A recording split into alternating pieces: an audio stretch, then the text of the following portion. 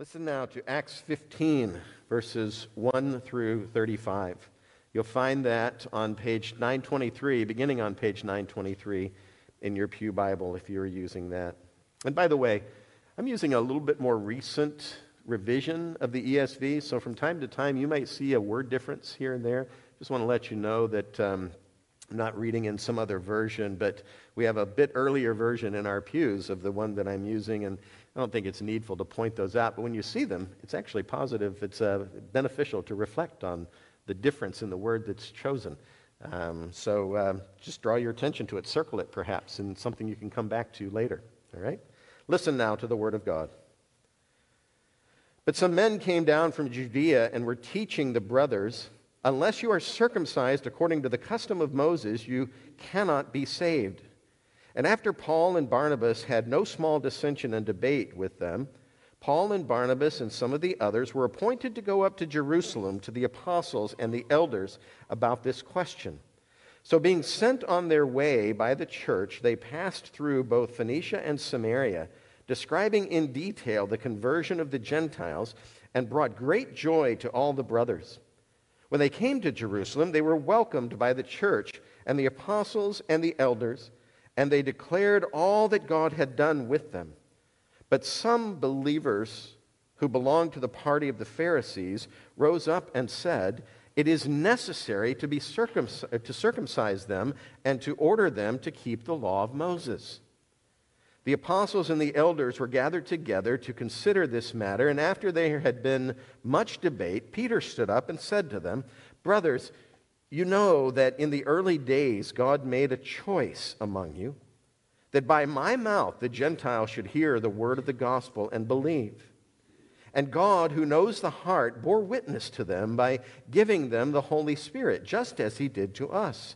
And he made no distinction between us and them, having cleansed their hearts by faith. Now, therefore, why are you putting God to the test by placing a yoke on the neck of the disciples that neither our fathers nor we have been able to bear? But we believe that we will be saved through the grace of the Lord Jesus, just as they will." And all the assembly fell silent, and they listened to Paul and Barnabas as they related what signs and wonders God had done through them among the Gentiles. After they finished speaking, James replied, "Brothers, listen to me. Simeon has related how God first visited the Gentiles to take from them a people for his name, and with the words of the prophets agree, just as it is written, 'After this I will return, and I will rebuild the tent of David that has fallen. I will rebuild its ruins, and I will restore it, that the remnant of mankind may seek the Lord, and all the Gentiles who are called by my name, says the Lord, who makes these things known from of old.'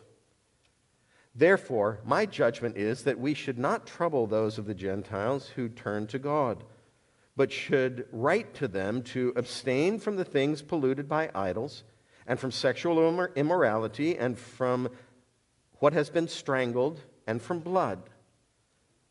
For from ancient generations Moses has had in every city those who proclaim him, for he is read every Sabbath in the synagogues." Then it seemed good to the apostles and the elders with the whole church to choose men from among them and send them to Antioch with Paul and Barnabas.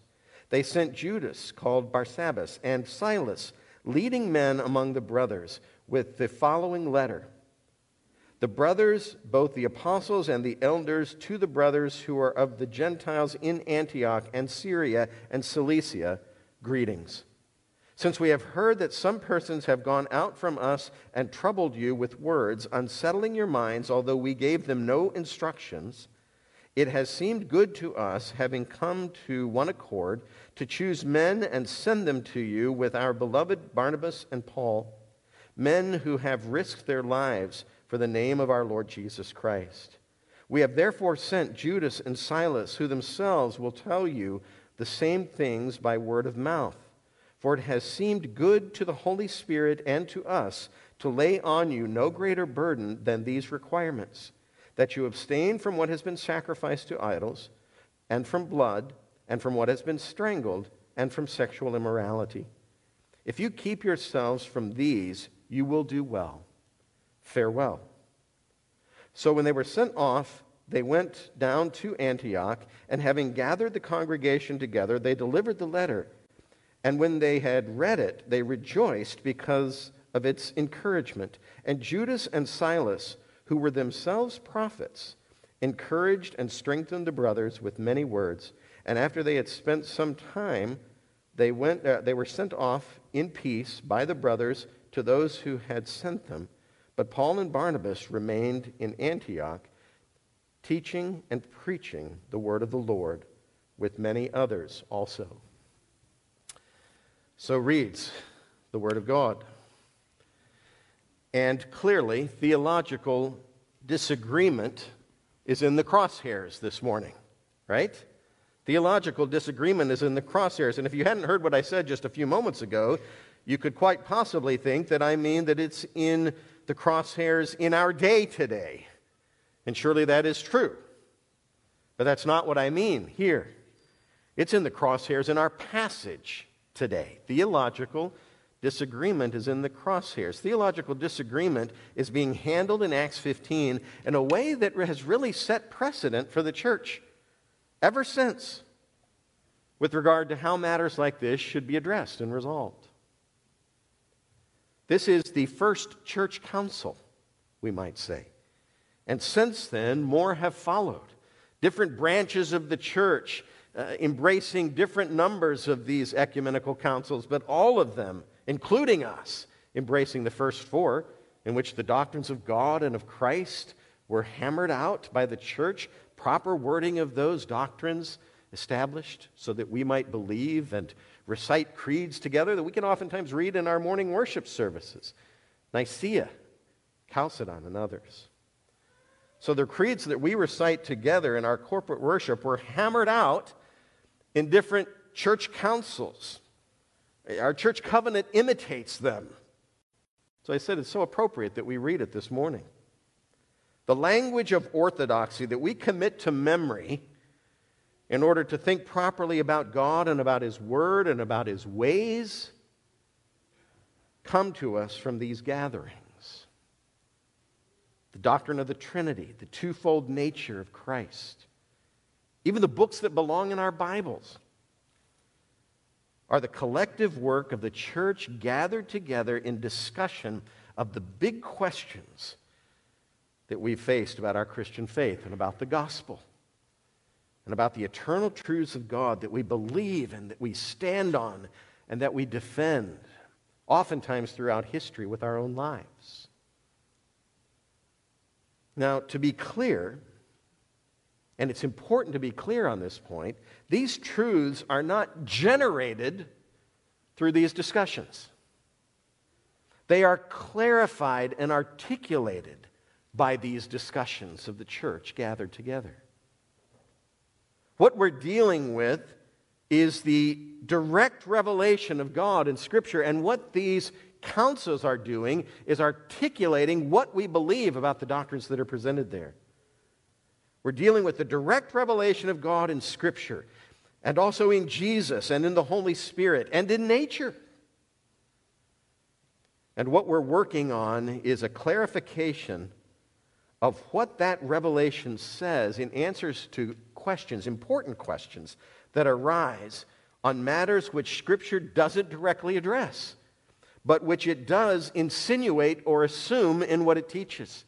So when we hear those insinuations and assumptions in the Word of God, the doctrine of the Trinity being one of them, established clearly by reference, by insinuation in a number of texts of Scripture, but nowhere spelled out for us with clarity so that we can understand that doctrine and embrace it. These councils, these discussions dig deeply into the Word of God and seek to put those doctrines together into statements that the church can affirm and believe and understand not only their unity with one another, but their understanding of the truth of the Word of God and what it actually says.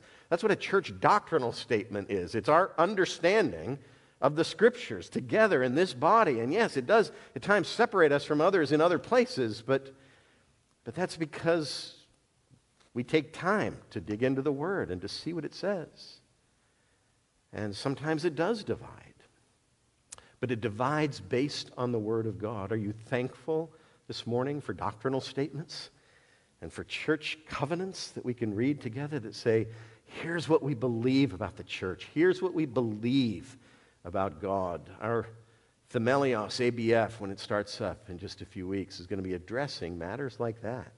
Important matters that should matter to us. It runs deeply in our hearts, these truths.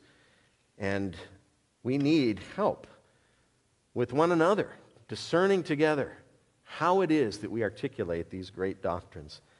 The council convened in Jerusalem here in Acts 15, which Luke narrated, was addressing how the good news of reconciliation with God through the Jews' Messiah applied to Gentiles who were receiving him by faith.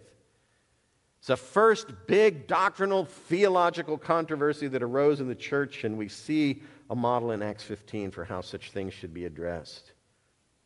And by the way, this is a harder question then than we often recognize it to be now. We think this is a really easy one, a softball question. Those who have been studying Scripture for a while know that we're saved by grace through faith in Christ, not by works of the law. We hammer on that if we were unclear on it 500 years ago, the Reformation breaking away from the Western Church on the basis of that doctrine, the doctrine of justification, and the role of the law in bringing us to an understanding of our sin that we might receive the free grace of God expressed to us in Christ. We feel like we got a lot of momentum on this doctrine. We don't feel the tension any longer. But I think we need to feel the tension in the first days. It was starting to emerge. John Stott gives an extended description that I think we could find helpful in picking up on the tensions in the first century church on this subject. The first time it was being discussed by a council of churches. Stott wrote, quote, "So far it had been assumed that Gentiles would be absorbed into Israel by circumcision, and that by observing the law, they would be acknowledged as bona fide members of the covenant people of God." And you could say, well, wait a minute, no. But that is, in the Old Testament, that's how it would happen. You would embrace the God of Israel by becoming a Jew. And so that had been the understanding all along. Now, Stott continues, something quite different was now happening. However, something which disturbed and even alarmed many. They took their doctrine and theology seriously.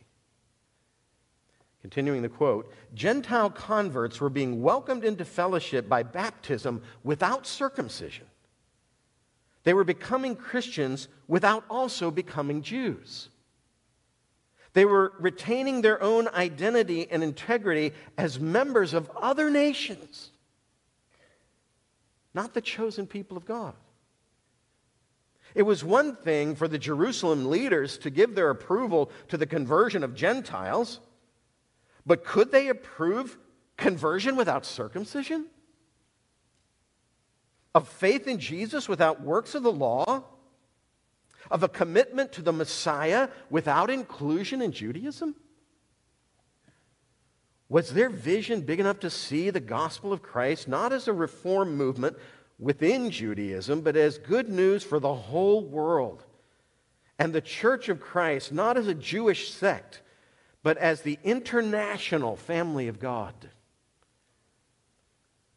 These were the revolutionary questions which some were daring to ask. That takes us back over the centuries a bit to understand and appreciate what was actually being discussed here. When we hear this, perhaps we can gain a deeper appreciation for what the early church was struggling with. Why it was worth, for instance, sending Peter and John to check on what was happening in Samaria, as we saw back in chapter 8. Why Peter had to answer for his encounter with Cornelius in the early part of chapter 11. And why a little bit later in chapter 11, Barnabas was sent out to observe the work that was going on in this multicultural church in Antioch. What's happening? How is this spreading? Important stuff. And now, Paul and Barnabas go up to meet with the apostles and elders in Jerusalem about this question. This question of what happens when Gentiles receive Jesus by faith. And as a result, we'll learn good lessons about how to handle theological disagreements ourselves. And that's the aim this morning, to understand and appreciate not only how these are formed, but what we do with them, how we go about it. So let's walk through this passage in 4 steps. You see them listed there in your bulletin. That'll be our outline this morning. And this week we will progress through the text from beginning to end. Just the need for clarification that's identified in verses 1 through 5. Then the process of clarification in verses 6 through 21. That's the council itself. Then the report on that clarification, verses 22 to 29. That was a letter sent from Jerusalem to Antioch.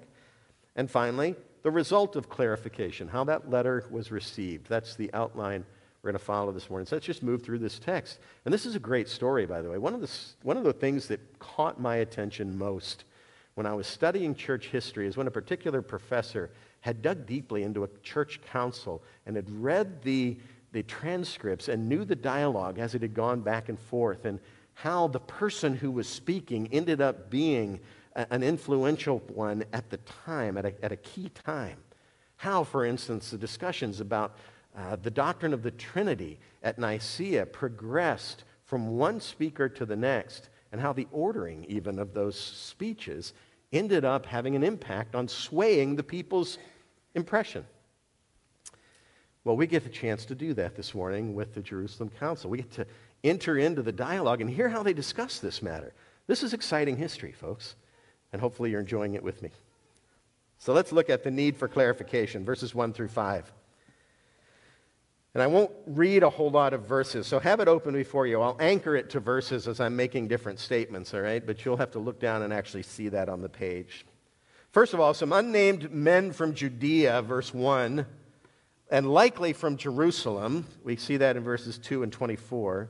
So some unnamed men from Judea, likely from Jerusalem, came down to this multi-ethnic church in Antioch, teaching that circumcision, which is the sign of the Old Covenant, was required for Gentiles to enter the New Covenant community.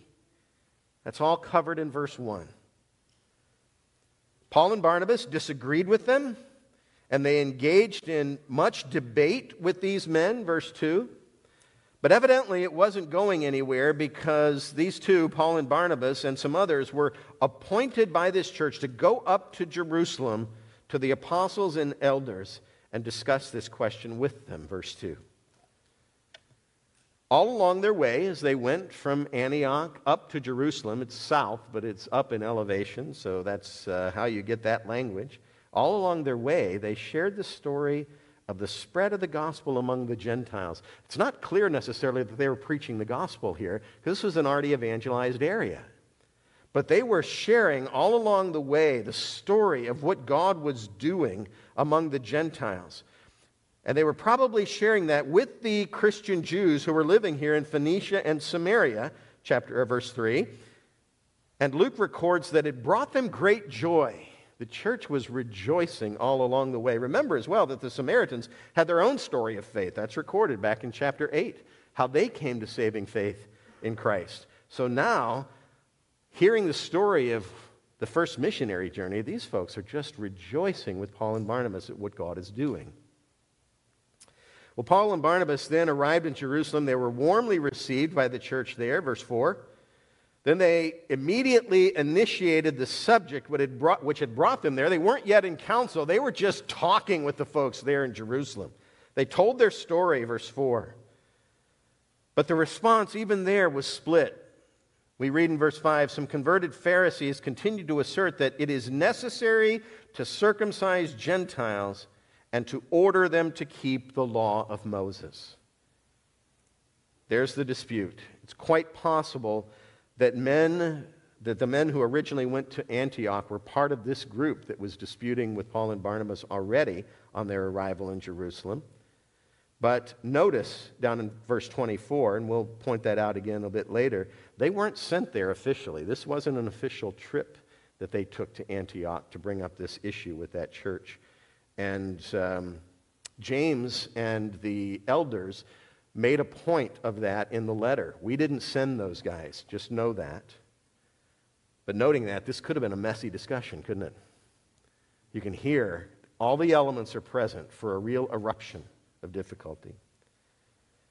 So this scene then established the need for clarification. That moves us on to step 2, the process of clarification, verses 6 through 21. The apostles and elders, right here in verse 6, convened a council to discuss the issue, and they batted around for quite a while, verse 7. And finally, in the middle of that verse, Peter spoke up and reminded them of his own carrying of the gospel to the Gentiles. And by the way, we're going to move through this quickly because we just read it together. It is a story. I just want to point out some interesting things as we move through it, okay? So not commenting on every phrase, but following the line of Luke's narrative here. Peter spoke up and reminded them of his own carrying of the gospel to the Gentiles, initiated by God himself. I love the way he put it. Look at this in verse 7. God made a choice among you. That's strange language. But he's saying that of the range of things God could do, this is what God did. And in language that speaks directly to them, God made a choice among you. God did this. That by my mouth the Gentiles should hear the word of the gospel and believe. Then God himself went the full route, we might say, and gave them the Holy Spirit, verse 8, just as he did to us, just as he did to the Jews. This is God's action, Peter's pointing out. What are we discussing here? Peter might be saying. And remember that God did so. He went the full route, intentional and in rather dramatic fashion, sometimes even separating the two events of receiving Christ and receiving the Holy Spirit like he did in Samaria. That's not the general pattern. Everywhere else in Scripture we read that once we are saved, we receive the Holy Spirit immediately. Ephesians 1 makes that point with clarity. UABF that's studying Ephesians, you'll see that in Ephesians 1. But sometimes, as God's doing this in dramatic fashion, he's separating the giving of the Spirit from the actual salvation moment in order to affirm, yes, the Spirit that fell on the community of 120 in Jerusalem on that day of Pentecost is now falling on the church of the Gentiles. And we're drawing special attention to that. So he did so in intentional and in very dramatic fashion to underscore that, verse 9, he made no distinction between us and them. That's the title of our message this morning. It captures part of the essence of this chapter. He made no distinction between Jews and Gentiles, having cleansed their hearts by faith. So both alike, Jew and Gentile alike, trust in Christ and receive the Holy Spirit. Gentiles are reconciled to the God of Abraham and Isaac and Jacob by faith in Christ, just like the Jews are. In fact, the Jews that might think they're being faithful to the God of Abraham, Isaac, and Jacob, but reject Christ as Messiah, are not reconciled to God, while Gentiles who trust Christ as the eternal Son of God and as the one who bears their sins are reconciled to God. Dramatic things are happening in the early church, and the church is wrestling to understand them all. Well, then Peter exhorted the brothers with an impassioned rhetorical question in verse 10 that's based on that core affirmation in verse 9, no distinction between us and them. So in verse 10, he poses this question, now therefore, why are you putting God to the test by placing a yoke on the neck of the disciples that neither our fathers nor we have been able to bear? Why are you doing this? God himself has chosen to do something different, and you're holding on to this. This could be stated, why would you require the Gentiles to keep the law of Moses when we ourselves weren't even able to do it? That's why Jesus came. We can't keep the law. And then he added the affirmation that stands at the heart and really expresses the soul of this passage. and of this debate, really. Verse 11, we believe that we will be saved through the grace of the Lord Jesus Christ, just as they will. This is the heart of the gospel for Jews and Gentiles alike. We believe that we will be saved through the grace of the Lord Jesus, just as they will. So with a stroke of humble deference to the Gentiles, as well as perhaps just a tinge of ethnic brushback for the Jews, Peter reversed the order here and said that Jewish salvation will happen in the same way that Gentile salvation does. It's a rhetorical moment that's worth noting. It would have music under it if it were filmed, right? Because this is a dramatic moment. We believe that we will be saved through the grace of the Lord Jesus, just like they will. Our salvation is going to imitate theirs. Well, next, Paul and Barnabas then just wowed the assembly with the stories of all that God had done. They'd already talked sort of informally about it when they first arrived. Now they were sharing it in council. The amazing story of all that God had done on their missionary journey. And once they finished that in verse 12, then James spoke up in verse 13. This is the only place where we get a sense of the role that James played. James, the brother of Jesus, played in the early church. James, then, who would have been described early in the Gospels as not having believed in Christ, is now the leader of the Jerusalem church. He's presented here, he's introduced as one who had the authority to deliver the final word, and that's essentially what he does. And his expression was filled with rich biblical theological reflection and insight here. Verse 14, he uses Peter's Jewish name as he starts, right on the heels of Peter having made this statement. He says, Simeon has related how God first visited the Gentiles to take from them a people for his name. Verse 15, and with this the words of the prophets agree, just as it is written. And then he moves off in verse 16 to quote from the prophet Amos. Amos chapter 9, verses 11 to 12, just a few verses before the end of that prophecy. He's reminding them that God was always intending to call the Gentiles, and you can read about it in the earliest prophet of the Old Testament.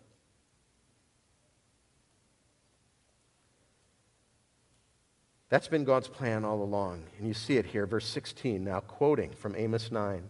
After this I will return, and I will rebuild the tent of David that has fallen. You hear what that's saying, right? I'll rebuild the kingdom of Israel, the throne of David, that I promised David in 2 Samuel 7 would be an eternal throne. Well, it's fallen into disrepair through this captivity, but I'll raise it up again. Amos records God as saying, I will rebuild its ruins and I will restore it, verse 17, that the remnant of mankind, that is the called, the elect from the nations, may seek the Lord, and all the Gentiles who are called by my name, says the Lord, who makes these things known from of old. So again, chronologically, Amos is the first prophet we hear these words from him. He was writing 790 BC, probably. The captivity of the 10 northern tribes into Assyria began in 722, some 68 years later. So he prophesied the destruction of Israel, Amos did, in verses 7 through 10 of chapter 9. Then, through them, Israel would receive in the previous godless nations once they had returned. They would be restored. He promised that restoration. And then Israel would receive in these godless nations who had opposed them all along, and they'd be a blessing to those whom God had called to himself from among the nations. That's who James chooses to quote as he's drawing this discussion to a conclusion. So God had people among the Gentiles who belonged to him. That's what James is saying. God had people among the Gentiles who belonged to him, and from the earliest prophet in Israel, he had made that point. And now this is coming to bear. The prophecy of Amos 800 years ago is now being seen. It's working itself out right before our eyes. That's James's point. God had people among the Gentiles who belonged to him. He loved them. They'd be called by his name, just like a new bride, changing her name. And as one commentator put, nothing in this text suggests that they had to become Jews in order to become God's people. Verse 19, therefore, said James, my judgment is that we should not trouble those of the Gentiles who turn to God, but should write to them to abstain from the things polluted by idols and from sexual immorality and from what has been strangled and from blood. Strange collection, isn't it? What in the world is he talking about? But he gives us a basis for these four in verse 21 that identifies them as an expression, really, of respect for Jewish custom. Verse 21, for from ancient generations Moses has had in every city those who proclaim him, for he is read every Sabbath in the synagogue. So essentially what it seems like James is saying here is because the Jews are constantly reading Moses, let's be sensitive to certain expressions of the law that also have impact on us. Certain expressions of the law that they could find offensive if we don't honor them. Let's just give our attention to that. Before we say anything more about that, why these four, though? What do these four have in common? Why them? There's been a lot written on this subject, folks. Things polluted by idols, sexual immorality, things strangled, and blood. What do they have in common? Rather than talking a long time about this, I'm going to read you a summary that comes from Greg Beale that I think is very helpful. He suggests that each of these are connected to expressions of idolatry. And it makes sense. Why these four then? Beale wrote, Gentiles could become clean and become true end-time Israelites by receiving the prophesied Spirit by faith without having to keep the law. Why? Because the law is not important anymore? No, because Christ kept the law perfectly, and we now receive that by faith. But it doesn't mean that our pattern of obedience won't imitate the law. The law still has a role in the life of the believer. It's just that justification before God is not part of that role. It's part of the obedience, the response of faith and belief, that our obedience will take on the pattern of what we read in the Old Testament law, not the dietary customs and so forth. That's suggesting that we have to maintain our faith by the law, but just honoring God in the conscientious way we live. Let me continue on with Beale's quote here. Thus, he wrote, while the whole law is in mind here, it is the laws of cleanness and uncleanness that are uppermost in James's mind. When James says that Gentiles must, quote, abstain from things contaminated by idols and from fornication and from what is strangled and from blood, he is not imposing Mosaic food laws on them, but telling them to abstain from idolatry in order to be spiritually clean in the new age. Each of these four things Gentiles are to stay away from are connected to the worship of idols. The first, third, and fourth referring to animal sacrifices offered to idols, and fornication may refer to cult prostitution or merely to immorality in which all Christians must not participate as part of those rituals. So to summarize this, the whole point here, the bottom line, is that the law no longer holds sway in the acceptance of the gospel. It leads us to the doorstep of the gospel, but it does not hold sway in the acceptance of it. Rather, it seems that the point is to abstain voluntarily from practices that would be offensive to the Jews of any stripe who are routinely hearing the law read at the synagogue. And also, new believers will also hear the law written, or hear the law read, and won't lose touch with the law, even while not having to obey it in order to become a Christian. This benefits the community. That's what James appears to be saying. And now this message needs to be communicated. So that moves us on to step 3, report on this clarification. Verses 22 to 29, the importance of this council's conclusion is understood by its immediate repetition in this letter. When you read biblical narrative and things are repeated, pay attention. That's important. And the whole decision of this council is now repeated again immediately in the text of Scripture by giving us the content of this letter in verses 23 to 29, letter sent from Jerusalem to Antioch. But even though this letter is written, and we won't walk through those details, we just walked through them, now they're being told again. In addition to this written message from Jerusalem to Antioch, still Judas, called Barsabbas here, verse 22, and Silas were sent along with Paul and Barnabas back to Antioch because face-to-face communication added something even to this written message. And it did so in at least 2 ways. You hear that referred to in the letter. We're sending these guys to underscore what we're telling to you. So 2 things are added here by sending these 2 representatives along with a written letter. First, these 2 guys magnified the authenticity of the letter's contents, implied in verse 27. And it magnified them on behalf of the apostles and the elders and the whole church. Do you see that in verse 32? This is an expression not just from the apostles and elders in Jerusalem, but from the whole church in Jerusalem to the whole church in Antioch. The church was involved. We don't entrust these discussions to others. We enter into them. Yes, and maybe in this case, the elders and the apostles took the lead. In the church today, the elders take the lead in those discussions, but the body engages because this is the truth of God and it's important. Even here, the whole church of Jerusalem was involved. That's the first thing. It underscored the authenticity of the contents of the letter, these personal visit. The second thing that these 2 guys coming along affirmed is that this group had a deep and sincere love for Paul and Barnabas. Verse 24. They make that point.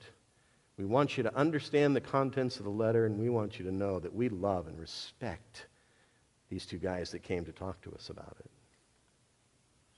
So how did this message land back in Antioch? The result of the clarification, step 4. The people were glad to receive the letter, verse 31. And the 2 from Jerusalem, Judas and Silas, spent some fruitful time there in Antioch, verse 32, before returning home with blessings for their church. And then you'll notice that verse 34 is not present in our ESV. It's because it's not in some of the older manuscripts. All it says down there, you can see it in footnote 4 on the page of an ESV Bible. The verse says, but it seemed good to Silas to remain there. I think that's someone's insertion just to make sense of the fact that it sounded like they sent these guys away, and then just a few verses later, Silas is there again. It doesn't appear as though it belongs in the text, but even so, it's clear that Silas either stayed or, more likely, left and then returned very soon after, because he ended up being Paul's partner on the second missionary journey that you can see in verse 40 and following. In the meantime, though, while that was going on, Paul and Barnabas and others continued in the work there at Antioch, verse 35, and with that, this narrative is completed. So let me ask the question, what difference does it make to us? What difference does this make to us?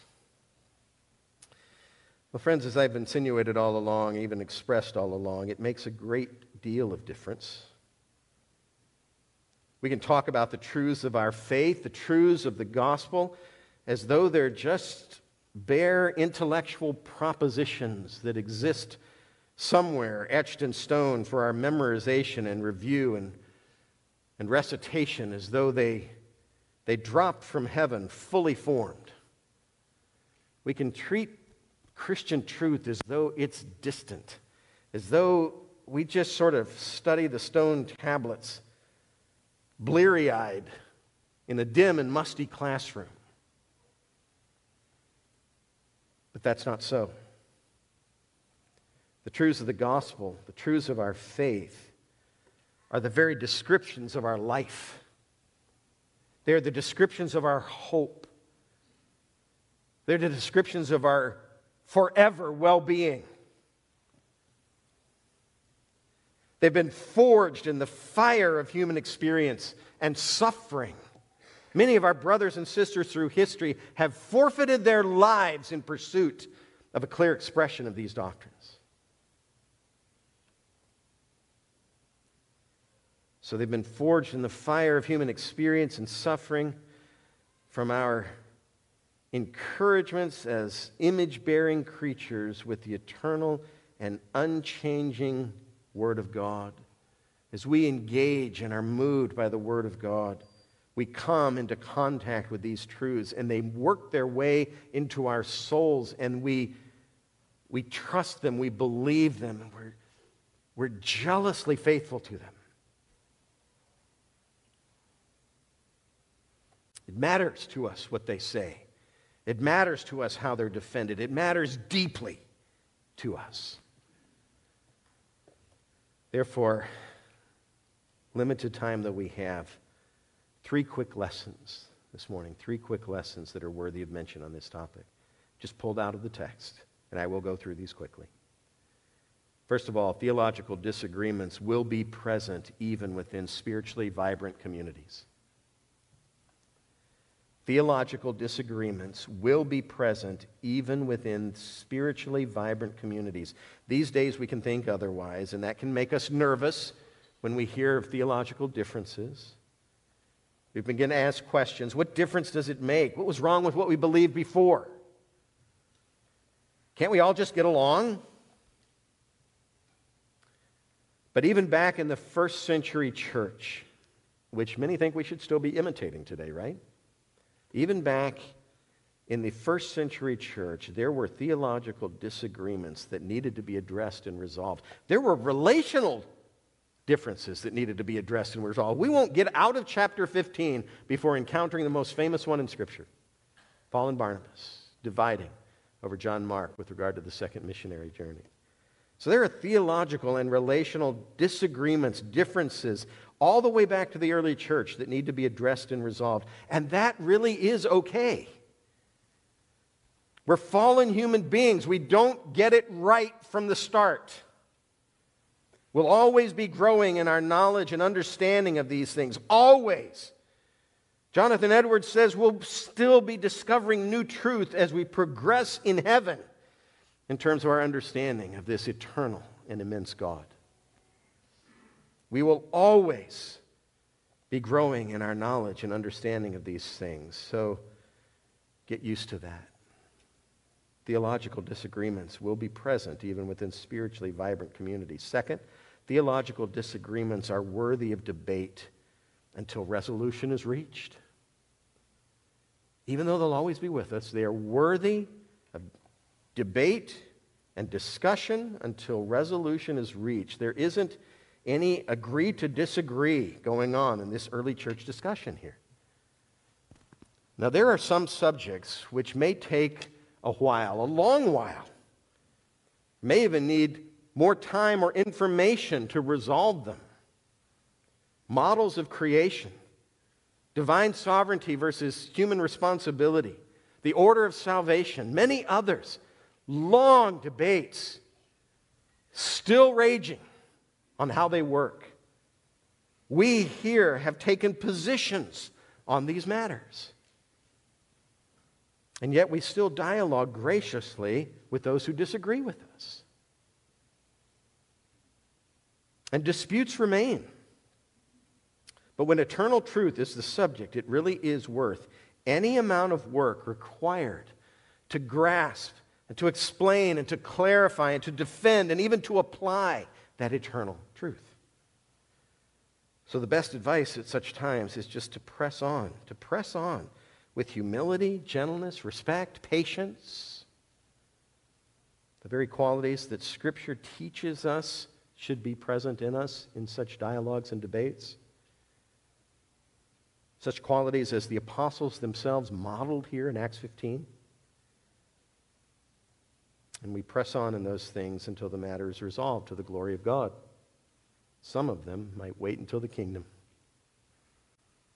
Third, finally, theological disagreement was best addressed through dialogue, even when supernatural gifts were present. I love this. Theological disagreement was best addressed through dialogue, even when supernatural gifts were present. Don't miss this striking point here. Judas and Silas, these two guys who went with Paul and Barnabas to Antioch, were prophets. Verse 32. They were prophets. But discerning God's truth still rested on dialogue and debate among mature believers in the presence of those prophets. Depended on dialogue and debate along with, I'm sure, prayer, although that is notably absent in chapter 15. Just interesting. But the presence of the Spirit isn't, and we know the two are related from all that Luke has written so far. So along with prayer and the ministry of the Spirit among them, but it was not dependent on supernatural pronouncements. God was putting the church through this process of wrestling with these truths, even while he had prophets among them. This is an important reminder. It's also a genuine reassurance to us today. We might otherwise think that we're fighting a losing battle when we're working through difficult matters of biblical or theological interpretation. Like we really can't settle them fully because God doesn't seem to gift people today in the same ways that he did back then. We can think of this as a disadvantage. I don't think it is. It's not. You can see it on the pages of Scripture here. He works through his church, through his Spirit and his Word, still today, just like he did back then, and that strengthens the church. This process strengthens believers. It's how we grow in the knowledge and experience of the Lord Jesus Christ. We wrestle with such matters as these. Oh, again, tempted to continue on. Such an important passage for the church today, but we're going to call it quits there. We're going to now come to the table of the Lord, an expression that has generated much of this discussion and debate throughout the history of the church. But we still come based on our clearest understanding of God and his Word, that he has called us here to remember the sacrifice of our Lord Jesus Christ that has reconciled us to himself, and to look forward at the same time to the eternal reward that comes through it. And we come believing that he is present with us by his Spirit as we participate in faith. Brothers and sisters have lost their lives defending their understanding of what's happening as we gather at the table of the Lord. Do we come that seriously? Do we come based on our faith in Christ and saying, here is my best understanding of the Word. We stand here confidently. We stand here firmly.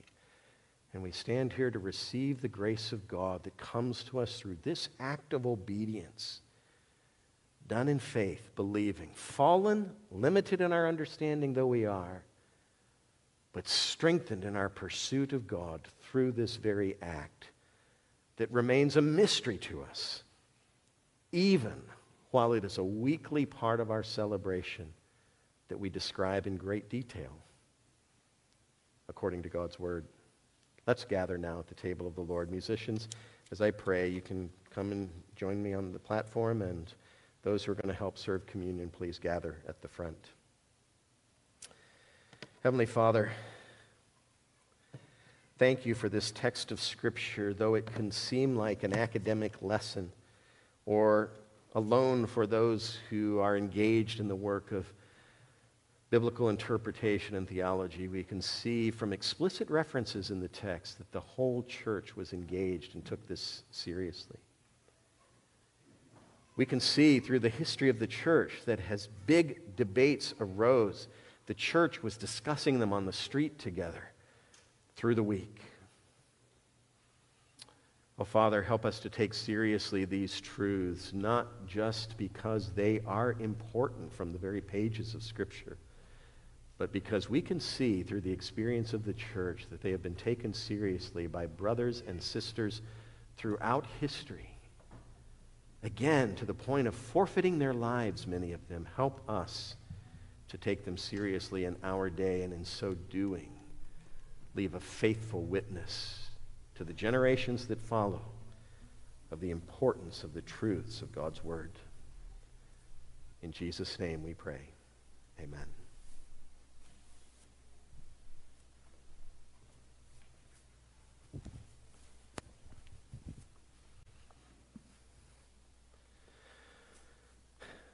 Let's pray together one more time and trust ourselves to the Lord as we remember the body and blood of Christ. Heavenly Father, we do this by faith, believing that Jesus himself established this act of remembrance, that we might never forget about the implications of his death, the shedding of his very literal blood, the sacrifice of his infleshed body for us, that we might be reconciled to you, and then to look forward, Lord God, based on his own anticipation of the next time he will drink the cup with his followers.